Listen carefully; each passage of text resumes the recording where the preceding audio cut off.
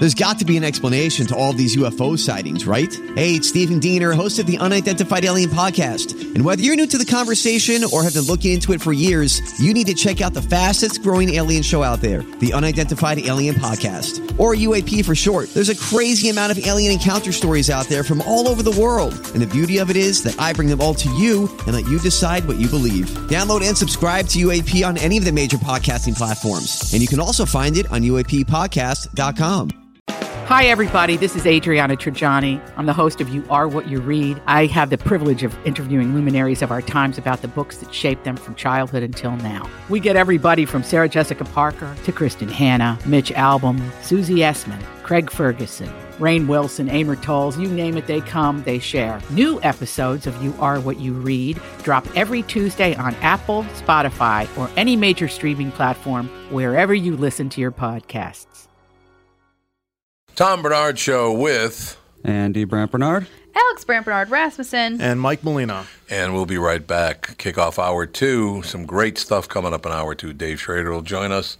Patrick J. Deneen will join us. A bunch of great stuff. Be right back. Tom Bernard Show. Due to the billions of marketing dollars spent by Walser Automotive on Tom Bernard Podcast, you hopefully know that Walser sells cars. What you might not know is that they also have 2 full-service collision repair centers in the Twin Cities. They're fully certified by all insurance carriers and can help you navigate all the paperwork if you ever have an accident. But wait, there's more. They've also been in the paintless dent repair business for nearly 30 years and can take those pesky dings out for just a fraction of what traditional bodywork costs. Broken windshield? Walser Collision is a fleet of full-service mobile glass repair trucks as well. Walser are pros at body and glass repair, but don't take my word for it. They have an A-plus rating from the Better Business Bureau and a nearly perfect 4.8 Google rating. Check them out at walsercollision.com. Michael Bryant, Bradshaw and Bryant, what's the latest? Well, basically, we're trying to represent people who have been hurt, then talk to them before they talk to an adjuster. One of the key points is to make sure you know what your rights are before you start talking to the insurance company, and they start asking you questions or they try to settle your case early and cheap. Well, what's interesting to me is, a lot of people have fear of attorneys. It makes them very uncomfortable. They get nervous about it. What should I do? I've known Michael for years and years now, and I would highly recommend you. So that should be good enough for everybody, because I don't endorse people who are dirtbags. Well, I appreciate that. But I guess the key is people think I'll charge them if I talk to them. Right. So a lot of people call me up. It's like, how much is this going to cost if you call me back? Like, you want me to call you back? How much will that cost? I don't charge people. The only way I get paid is if we recover, if we get money from the other side. And there's a lot of people I talk to that I never get paid for that are just part of giving them advice to make sure they know what they can do and what their rights are. And your record's terrific as well, we should point out. Well, it works. It's been good. It's been good, ladies and gentlemen. It's been good. And how do they contact you? And either through our website, which is minnesotapersonalinjury.com, or at 800-770-7008. Michael Bryant, Bradshaw and Bryant. All right, we're just going to have to disable line 1 on the air during the show, because line 1 sucks.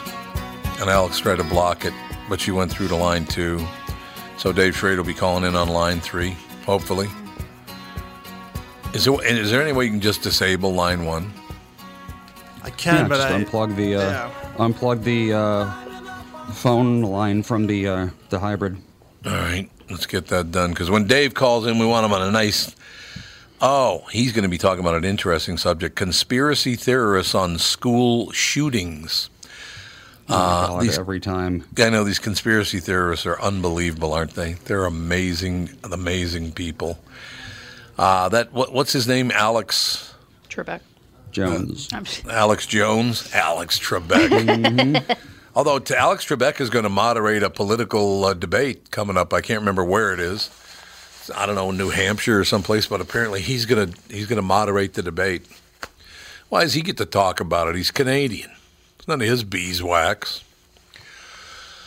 Well, Mike, just let me know when Dave's ready to go, and we'll be good to go. All right, that'll work. So, Alex. Yes. Everything is good? Yeah, Fawn was really amazing on both plane rides. That's what I understand. Alex had to travel, And she was worried that Fawn might misbehave, but she did not. Down, leaving and then coming back home, she was good too, huh? Yep, she was fantastic. And I had the guys sitting next to me on both plane rides were like middle-aged men that weren't like super enthusiastic, but they didn't seem bothered by her. No. They kind of just kept to themselves.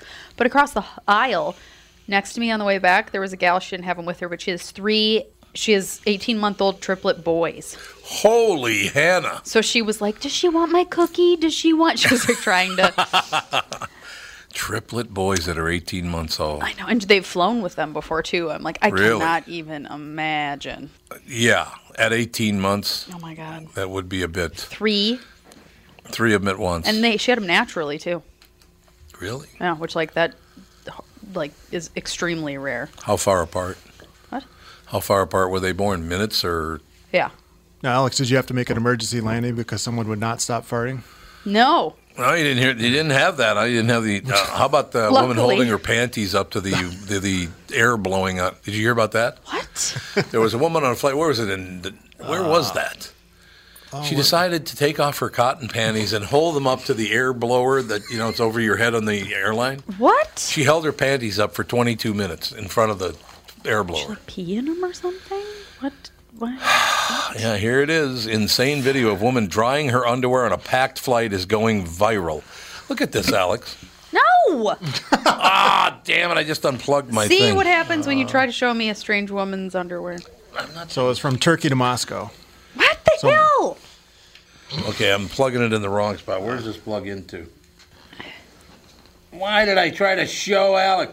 God, why don't I have a few more problems today? Oh, you know where it plugs in? I thought it plugged in there, but it wouldn't come on. Or I got to restart it.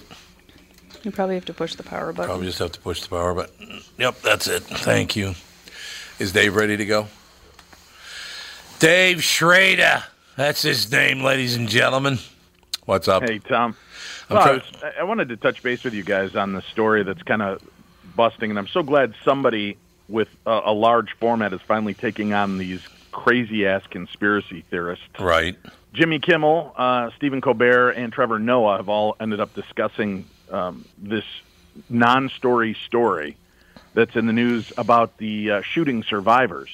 Every time there's one of these tragedies, going back years, even around the Aurora movie theater shooting, and then with the tragedy at Sandy Hook, and now here we are again with the horrific shooting that took place in Florida. There are these people that come out of the woodwork that have these whacked out conspiracies that these are false flag operations or that they are not, nobody was really killed. These are what are known as crisis actors that are brought in to play this out so that the government can either try to figure out how people will respond in these kind of situations and watch the rest of the world kind of either melt down or unfold with it. If they have their agenda to try to strip us of our guns, this is the way to do it by creating these false shootings that are not taking place. And it's horrific. It was specifically really a bad time at the Sandy Hook massacre that took place. Yes, it was. I remember that. We knew people on the ground. Tim and I knew people on the ground out there. I know a guy that was stepping over bodies at that site. And he has no skin in the game in this deal. He's not being paid by government officials to claim that this didn't happen, but there are a large contingent of very violent and hateful people that will go to the ends of the earth to try to prove their point. As a matter of fact, if you remember when the little kids escaped Sandy Hook and ran to the bus driver's house, yes, and he helped them on their driveway, the bus driver began getting death threats from the truthers. What? Because the truthers knew this guy is part of the whole political machine. And now this guy who did nothing but protect and save the lives of these children and keep them safe until their families could get there, suddenly his life was thrown into chaos. And anybody around them had their lives thrown in chaos. And it's a sickness, Tom. Doing our show, we've talked conspiracy theories from time to time. And if it's a Kennedy conspiracy theory or did John Lennon or Paul McCartney fake his death, those are conspiracies I don't mind chatting about because there's so much fodder out there and there's some legitimacy to this. But to start buying into the idea that the government or some special interest group is putting these things in play just to scare us so that they can, the government can take away our guns. It hasn't happened. Not since Aurora, not since Sandy Hook, and not through the hundreds of other shootings that have taken place. So I don't know when the conspiracy theorists are going to give up the idea that this is just a way for the government to try to take our guns away from us. Why do they keep thinking we're having all of these burials, all of these funerals? It's all fake. So all the funerals are fake and they're not burying anybody. Yeah. Show me the bodies. That's what their responses are. Show me the footage. Why isn't there footage of this? Why isn't there footage of that? And unfortunately, we do have the media to blame for some of these stories. And the reason I say that is, and again, using Sandy Hook as an example, everybody was in such a fervor to be the first one to break any kind of news on that story. Right. That they were taking, somebody'd be standing there and overhear somebody else say, I think there was somebody else walking in the woods. Hey, we just have this in now. There was a second shooter seen walking in the woods. Oh, yeah. And that was proven not to be true. There were all these facts, but now they spin them out, and then these conspiracy nuts start reading into this that, the government's shutting down these news sources. And you'll notice that this school, and this is the other one at Sandy Hook, this school had been closed down for decades. It was nothing but a storage facility. Oh, my God. And you have people in the community whose lives are shattered. And there are moments, and I can see, if you're on the outside looking in, how some of the points do look strange. One of the fathers came out after Sandy Hook to talk to people in this big forum, and he was dressed, I believe, in a suit, and a bunch of the locals were there, politicos and everything, and they're up introducing him, and you see him off to the side, and he's talking to somebody, he's kind of laughing and nodding, and then he walks up to the microphone and gets very solemn and then starts talking about the case. Mm-hmm. They're like pointing to that, saying, look, he's a complete fake, he's an actor. 2 seconds ago he's laughing, now he's up here sobbing and trying to make us feel bad about his dead kid that's not really dead.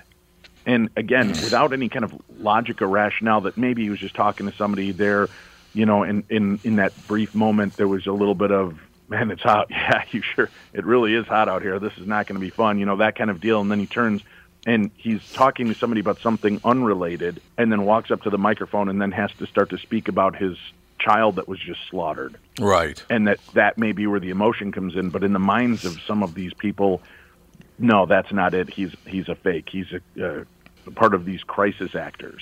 And what is driving them to get everybody's guns away from them? That's what they think they're trying to do? Well, there's many different topics. And there are some, like I said, there are some weird ties if you look. I mean, it just so happened that there was I don't know if it was a military exercise. There was an exercise that was taken close by near Sandy Hook. Mm-hmm. That was an interesting little exercise that was going on for, and I can't remember exactly what it was, but it was terroristic threats or something, and it was close in the area, and they're like, isn't that interesting that it's right down the road from where this took place, and right. Blah, blah, blah. And, they're leading that to believe that this was just all part of that programming. But the main gist is it's the, gun supporters. And listen, I'm not saying all gun supporters, so I don't need you writing me email or showing up on my door. I'm just saying it's these lunatic fringe gun supporters who time and time again say these stories are fake because they're trying to take our guns away from us. Nobody's trying to take guns away. We're trying to find a way to curtail this kind of violence happening in the schools. And I know I read the new conspiracy theory is that the makers of the AR-15 were recently facing bankruptcy, and gun sales are down 20% since Trump took over office. And as this company is now facing bankruptcy and looking to possibly fold, this shooting takes place, and all you keep hearing in the news is AR-15, AR-15, AR-15, and now suddenly their stock is on the rise again because people are buying the guns because they're afraid it's going to be taken out and they're not going to be able to buy those guns in the future.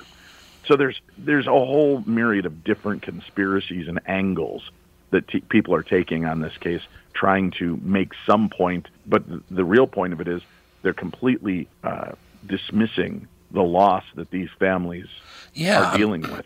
I mean, that's the whole problem. How can you keep running your yapper about this stuff, and these poor people have lost so much, and it just, I don't know. I talked about this morning. If I had lost Andy or Alex in a school shooting, it would have now been at least 15 years ago, but I would have never gotten over it.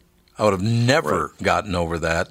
Somebody going in and taking out other people's children. I just don't understand what the situation is. I don't understand why. What is it? Do we understand the psychology of, I like this and I like that, and people are mean to me, and I can't get along to anybody, so I think I'll go kill a bunch of people I don't even know. What gets your brain into that position?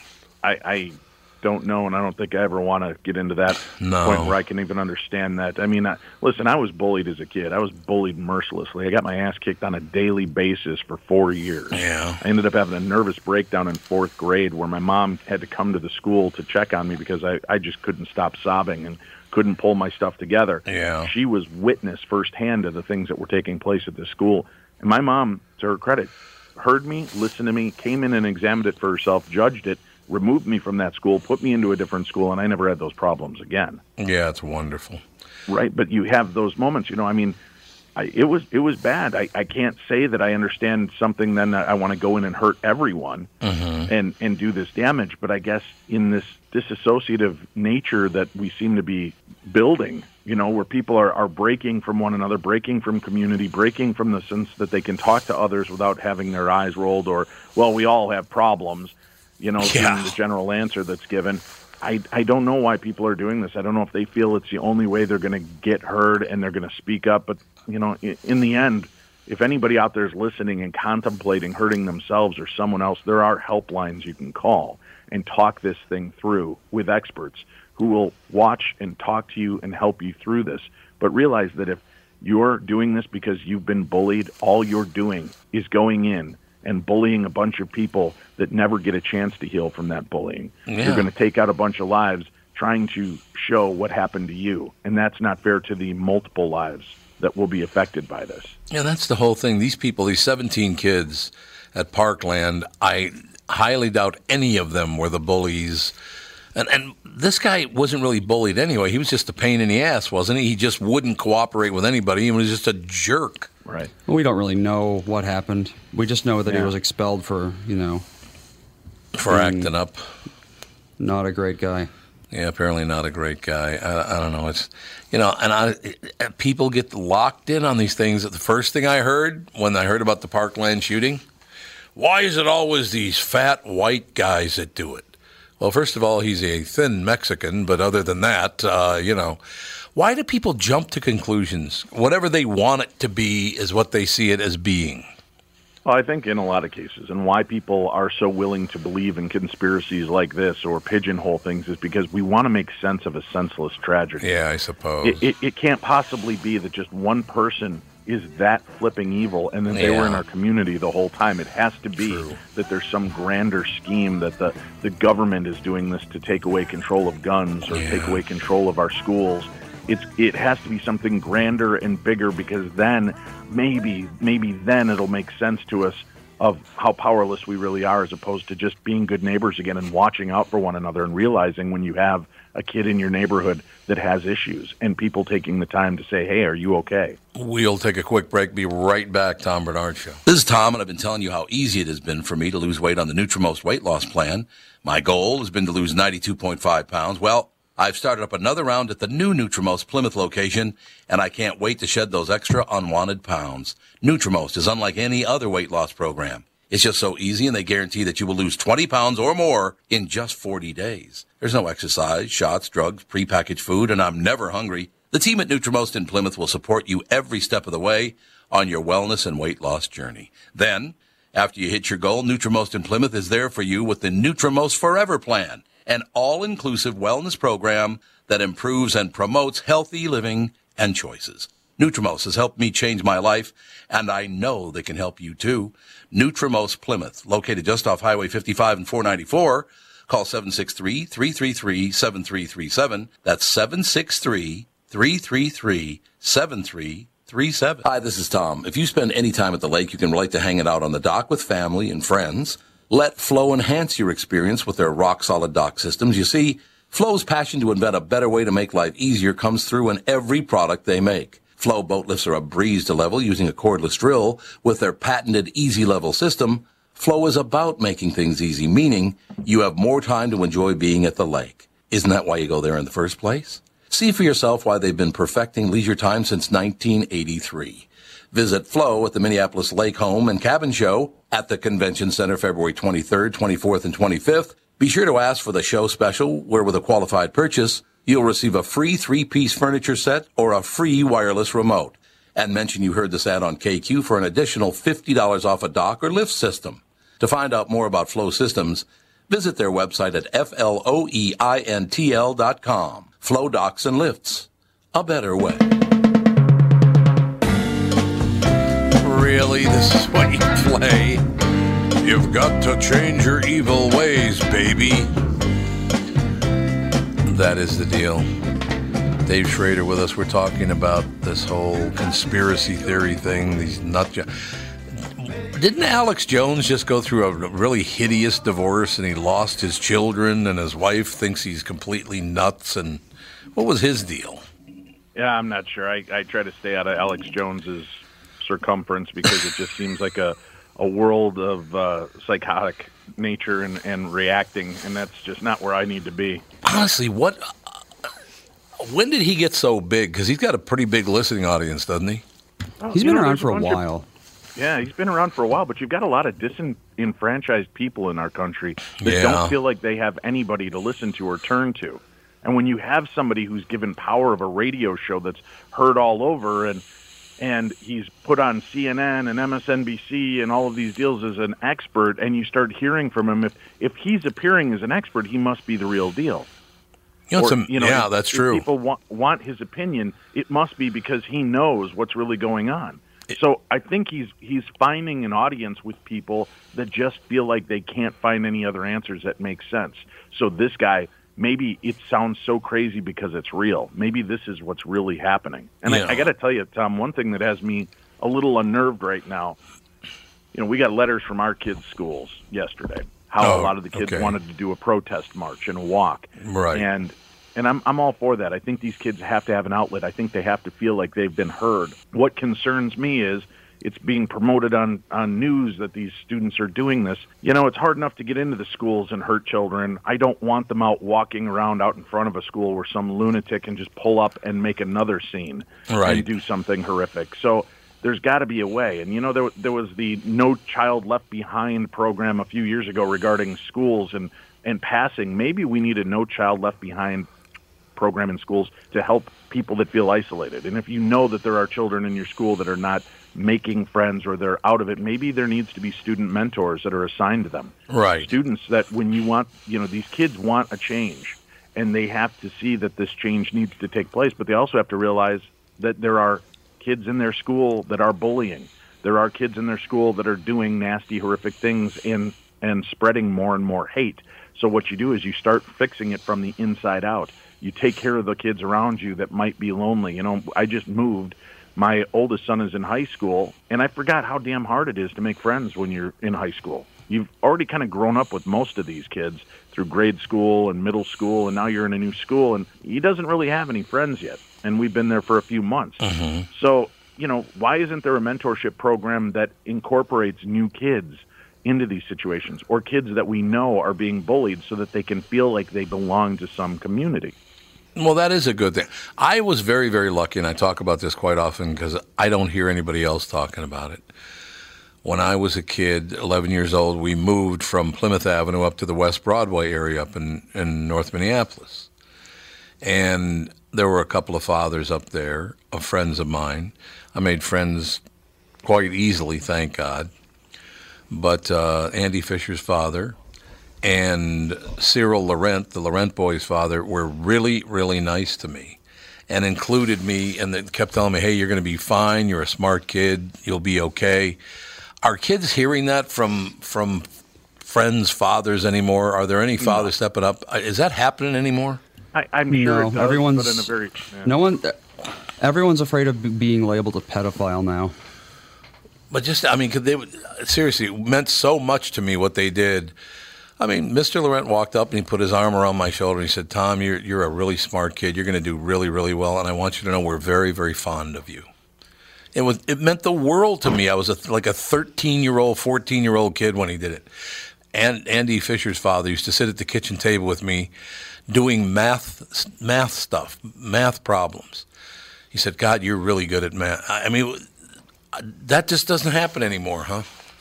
No, the sense of community is gone. Yeah, it And kind like of Andy is. said, there are so many more concerns now than there used to be. Yeah. It didn't mean that there weren't pedophiles back then and that there are Right. still pedophiles now that'll act nice to you. But the fact is that everybody is now in a much more paranoid way that, hey, you put your arm around me and draw me in close to give me comforting words. I don't know that I'm real comfortable with that. Or should you be touching me? And that isn't sexual because- harassment. Right, and then that's because of the world that we're in now, and that it's so prevalent on our news that any kind of motion towards you starts to make people feel uncomfortable. And sometimes what the simple act is of literally just putting the arm around somebody and saying, "You're okay, Tiger. I'm here for you. You're a good kid." Everybody's so paranoid about what your angle is. Yeah. And we've lost community. There's no communities like there was. You know, I grew up in early or late 70s through the mid 80s. And in my town in Medina, Illinois, the neighbors all knew each other. Maybe not well, but we all knew each other, knew whose kids were whose, and we all did the telegraph system down the line of, hey, where's Danny? Danny's at Dave's, Danny's at Dave's, Danny's over at Dave's, and it would spread down the road. And we all knew where everybody was. We didn't even have phone numbers for each other, but we'd yell out the window, and everybody knew who was who and what was what. But you don't have that sense of real community anymore. There's not that that deal. And truthfully, if Andy came home from school and you hadn't had that experience as a kid, Tom, and you were listening to the news nowadays, right. And Andy said, yeah, I went over to Bob's house and his dad took me aside and put his arm around me and said, you know what? You're a smart kid. You're going to do great, Andy. You'd be like, what the hell is he touching my kid for? You're right, because it's not like you. See, I that thought never entered my. It was this great compliment that he would take time and do that, and the touching my shoulder part of it was just, hey, I'm here for you. Don't worry about it. Exactly. And it's totally different now, isn't it?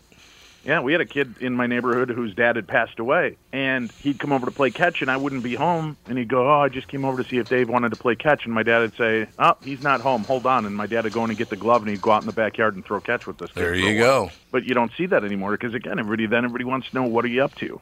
See, it's sad. You have to protect the children, I understand.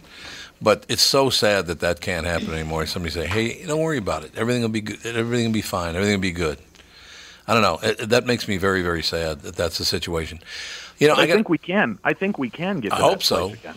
I think people just have to get out of their houses, put their electronics down, stop staring at their phone and in the palm of their hand, and talk to one another. I mean, you know, it's crappy weather here. We just moved in.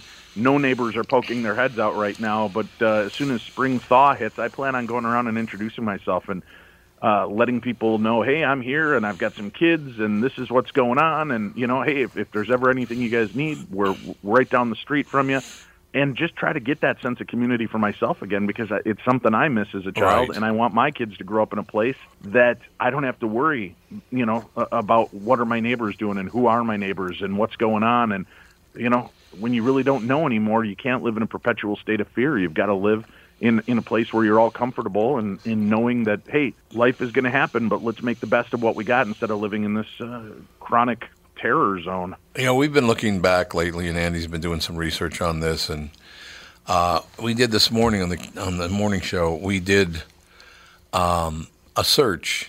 Do you know the very first school shooting we could find in, I guess you'd have to call it the colonies, because it wasn't the United States yet.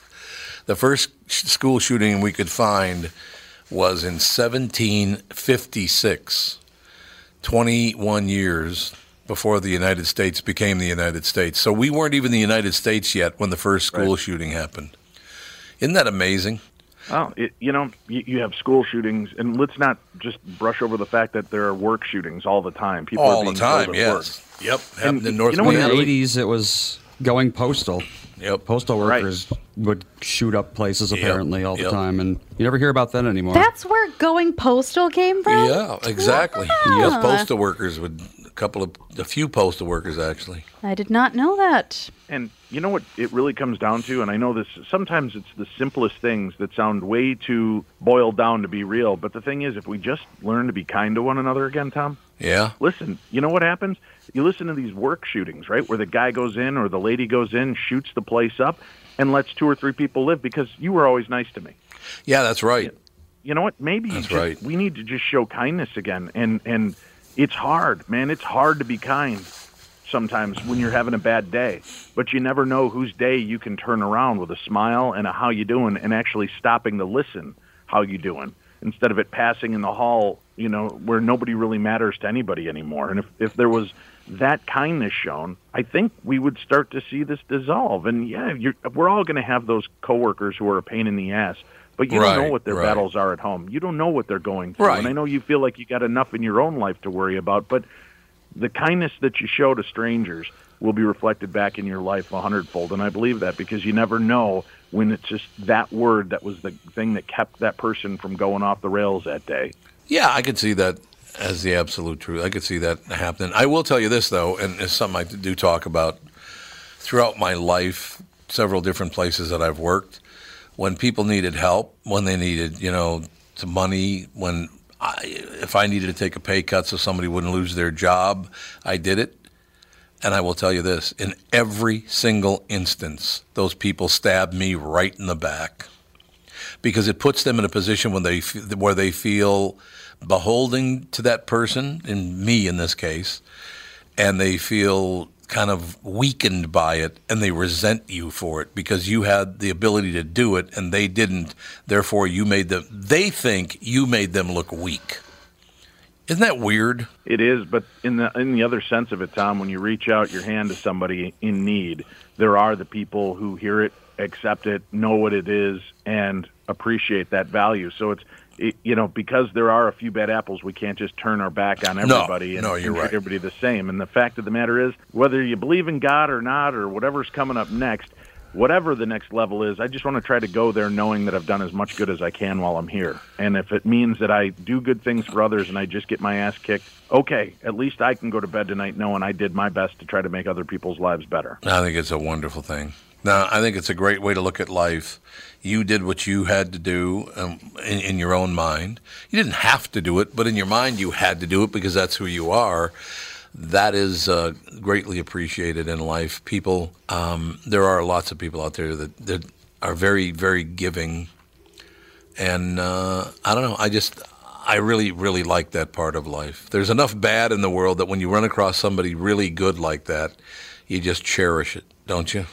Yeah, and then, when you look back at it, and it's easier for all of us to focus on the negative and the bad things that have happened to us and the bad people that turn up, because they're the most raucous and irritating. And, like a sliver under your skin, they're the ones that continue to cause an issue. But it's the ones that you made a positive impact in their lives. Sometimes you don't even realize what you've done for them. But the fact is that if you look back at how many people have had a job because of Tom Bernard, or have had a step up because of Tom Bernard, or whatever, that's what you focus on. And sometimes when I lose my way in the darkness and I reach out, it's funny, my listeners will reach out to us and they'll be like, I just want you to know your show saved my life, or what you said the other day helped me, and you sometimes forget that something that you said or something that you did may have helped put somebody else on a track that made their life better, and you may never hear that. And we can't live for the rewards. We just got to keep plugging ahead and doing what we do, and hope that our lives make a difference, and that in some way, we'll have left that indelible mark that will be remembered long after we're gone. It's really funny. I just did a little business with a lawyer. A lawyer came to the offices here before the show started today, because I had a transaction that I had to do. And it was very nice, very, very pleasant. And, we signed some documents and life was good. And as he was leaving, he said, "How many more years are you going to do the show? Like 20 more years?" I said, "Well, I don't know about 20 more years, but I'll do it for a while." And he goes, "Yeah, I don't know what we'd do without you, man." I mean, how wonderful is that for somebody to say something that nice? Yeah, I don't know what we do without the morning show. Right, and we heard that the other day at dinner. Some random person walked up to you and said, "Thank you for being there and waking me up every day and being my friend." That's huge. It is. It's so nice. You start weighing that against a few insignificant jackasses that have made your life bad, but realize how many more good things you did. That's pretty powerful. No question about it. Now, we're going to see you in studio tomorrow, right? Yep, I will be there tomorrow. Looking forward to it, Pally. Thank you, sir. Thanks, Dave. Darkness Dave, ladies and gentlemen, Darkness Radio, Beyond the Darkness, of course, podcast. Doing very, very well in the world. I like Dave's take on things because he studies that stuff like, the school shootings and the conspiracy theorists. And It is pretty amazing. I know that the whole school shooting was fake and all those 29 funerals were all fake. What? Does anybody get that intricate at anything? You're going to have 29 fake funerals to get people to give up their rifle? People... Yeah, someone would be talking. Tons of people think that 9/11 was still a conspiracy. I know. Yeah, that's true. Like Jesse Ventura, for one. A lot of people. We'll be right back. We have a very special guest coming up next, Patrick J. Deneen. We'll be right back. Tom Bernard Show. Tom Bernard here. If you're ready to sell your home, you've probably heard that you should wait until spring. But why wait for temperatures to rise when the market is hot right now? Not selling in winter is a total myth. Truth is, buyers are hungry. And while other sellers and real estate agents hibernate, the Chris Lindahl team is selling homes like hotcakes. Chris has done a great job. We have our house on the market with Chris right now, as a matter of fact, and the video he did is amazing. The Chris Lindahl team is America's #1 RE/MAX results team for a reason. They play to win, and they've got the skilled players to sell your home fast. In fact, they sell a home on average every 9 hours for over the MLS average. Don't wait until spring to sell your home. Call the Chris Lindahl team at 763-401-SOLD.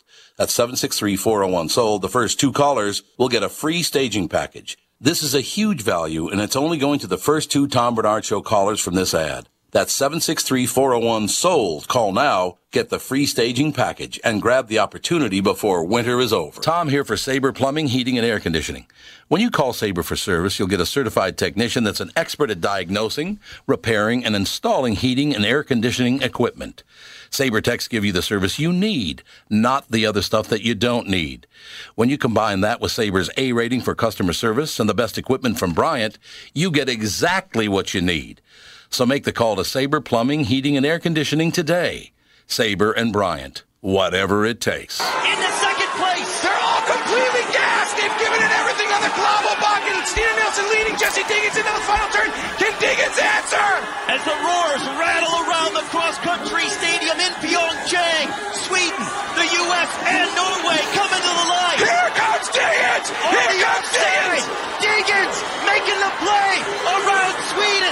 Jesse Diggins to the line. Yes! And it is Jesse Diggins delivering a long Sorry, Patrick, but we had to play it. She's a Minnesota woman, 26 years old.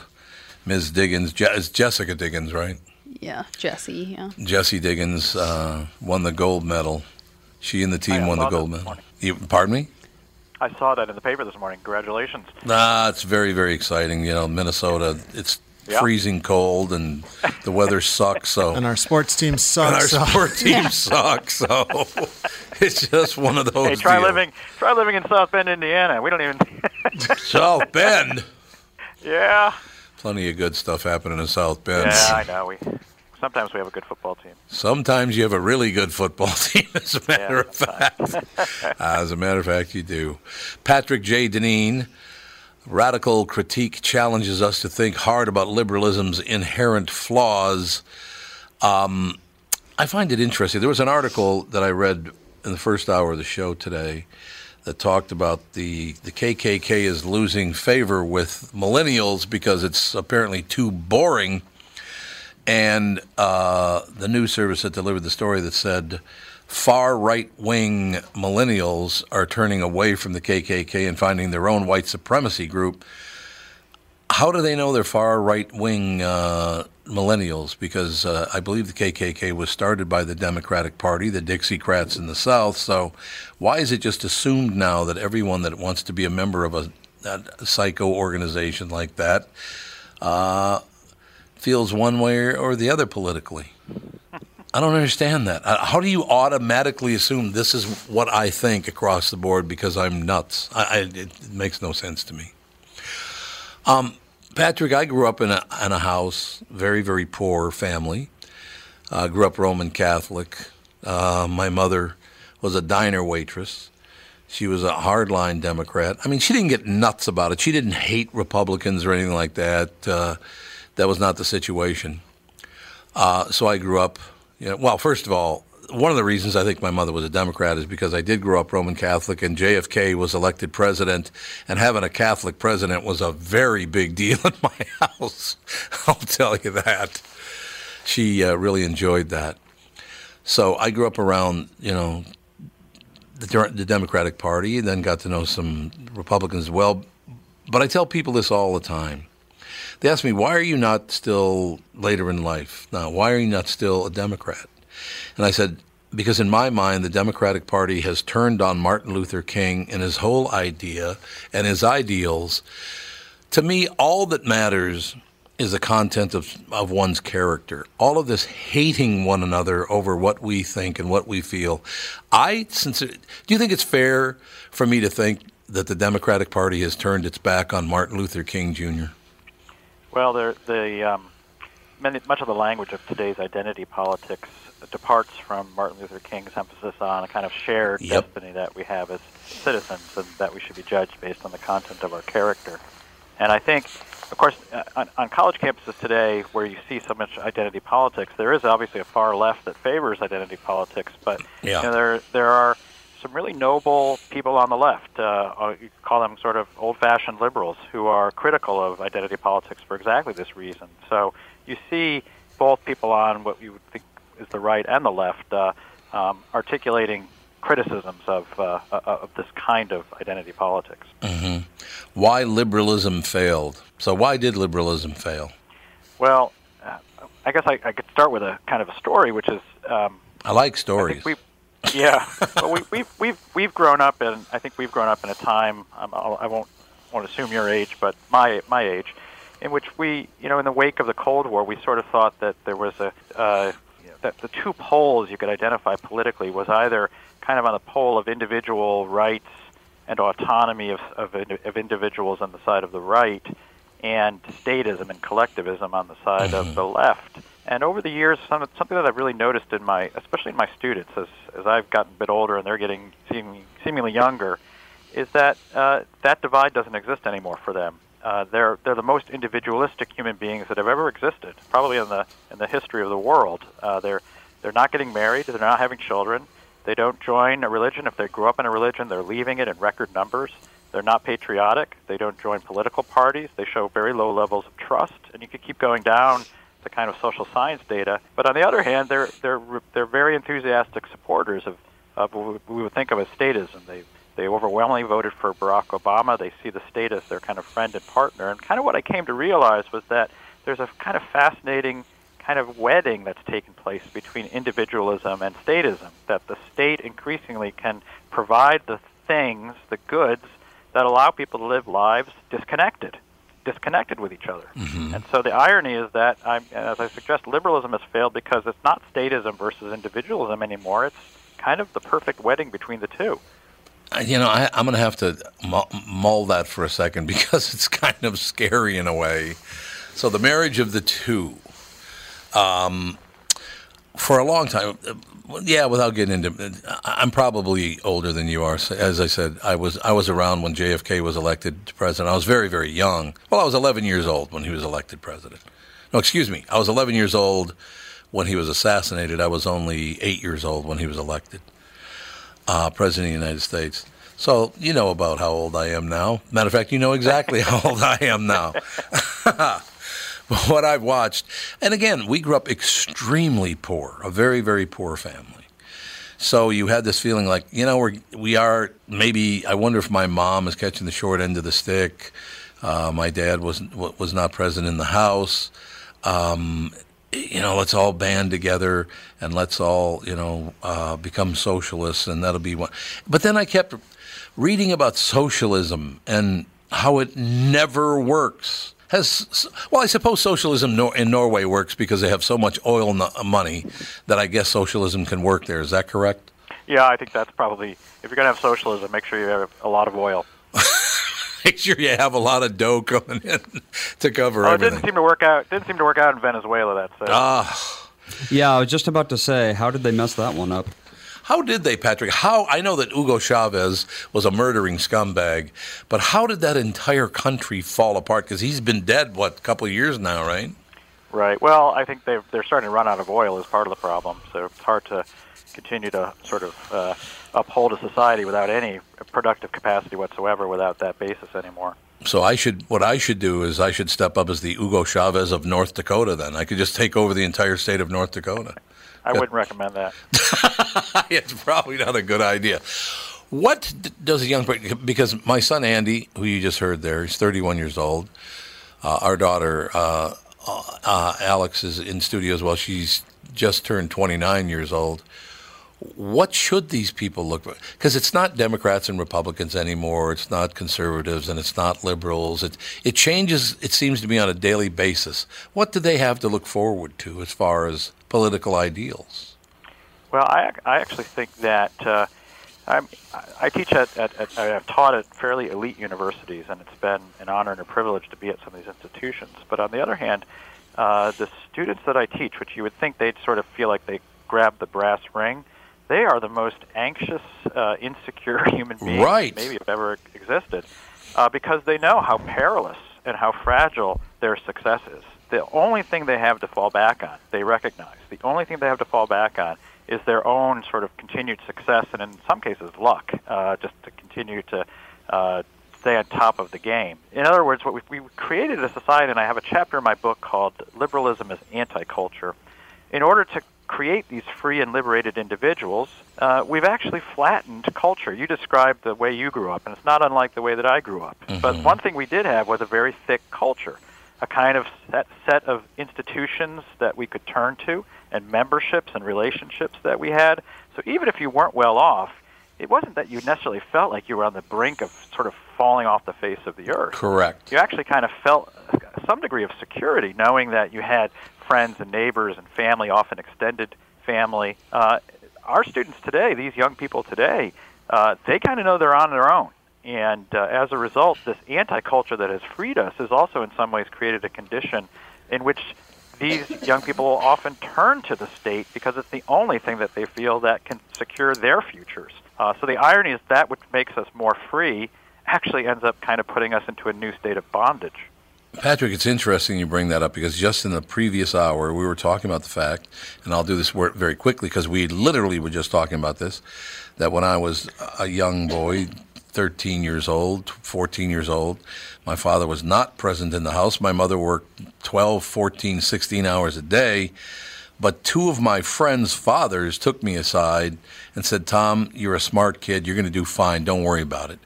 Mr. Laurent put his hand on my shoulder and said, Tom, we're very, very fond of you. You're a good kid and just keep moving. If somebody's father touched your kid nowadays, you'd have a fit. But all he was trying to say is, hey, we're here for you. Don't worry about it. How did we lose that, Patrick, when putting your hand on someone's shoulder meant I support you, not that I want to hit the sack with you or whatever it is? Well, one of the ways that this what I call this anti-culture works is to we could say the condition of our liberty is not to be too closely bound up with other people, right? Is to have easy exit in and out of relationships, right? You could say divorce culture is kind of a version of this anti-culture. Right. Right. So to view marriage as maybe a kind of temporary arrangement, and when it ceases to be sufficiently pleasing to each of us or even one of us, we can exit, and you create conditions of easy exit. But notice what happens when you do that. You lose the capacity for trust. You simply don't know the other people. You suspect that they're going to back out, or they're simply looking for their own interest. And so rather than these fathers really having your interest in mind and looking out for you, you begin to suspect they're just in it for themselves and they're looking to get something. I see. And it's probably not too good what they're looking for. Right. And when did that happen? Because obviously nothing did happen except for these people, these fathers. One was Mr. Fisher, one was Mr. Laurent. One of them told me, hey, we're very fond of you. The whole family just really loves having you around. You'll do well. The other one, we used to sit at his kitchen table and do math problems. He tried to teach me things, and there was never, ever, ever a chance that anything untoward was going to happen. It just makes me sad that can't really exist anymore because there's too much danger involved. Well, you ask when this happened, and I actually think it's kind of one of those comparable situations to the frog being slowly boiled. I think this has been a kind of long process. And this is why I say in this book, liberalism has failed. This idea that we could be free by freeing ourselves from every other human being, it's failed because it succeeded. That's the irony, that the very thing that we sought, the very thing that we wanted to create, now that we've created it, has put us into this kind of condition of bondage. But I do end the book by saying, if we really are free, if we really are people that can exercise freedom, then I would reject the idea that, I think as you put it, that these kinds of relationships can't exist anymore. I mean, I really think that I hope that's true. We have to correctly diagnose our condition, and that's the first step. Right. And then the next step is to begin to think, how do we repair this? And how do we change this current state of affairs? And once we understand the state of affairs, then we can act. And I think I wrote this book in part that I want to encourage not just college professors. I didn't write this for college professors. I wrote it, I hope, for regular folks to encourage us to think about the concrete steps we could take to change the state of affairs. I think it's a wonderful thing you did this. I suppose a lot of people are going to see the title and go, "Oh my God, that's just horrible." Do people judge that quickly? Well, a lot of people see it and they simply think I'm talking about liberal Democrats at the left, and I'm talking about something a bit deeper than that. Yes. It includes the liberal left, but I think it also includes many people on the right. Yep. Because the right has been taken up with describing freedom in the same way, that freedom is really the liberation of the individual. I consider myself a conservative, but by conservative, I think we have to understand what it is we're trying to conserve. And conservatives haven't been really good at conserving things. I mean, we've been in political power for a long time, but the culture's kind of continued to decay. And what it shows to me is that winning elections is relatively easy.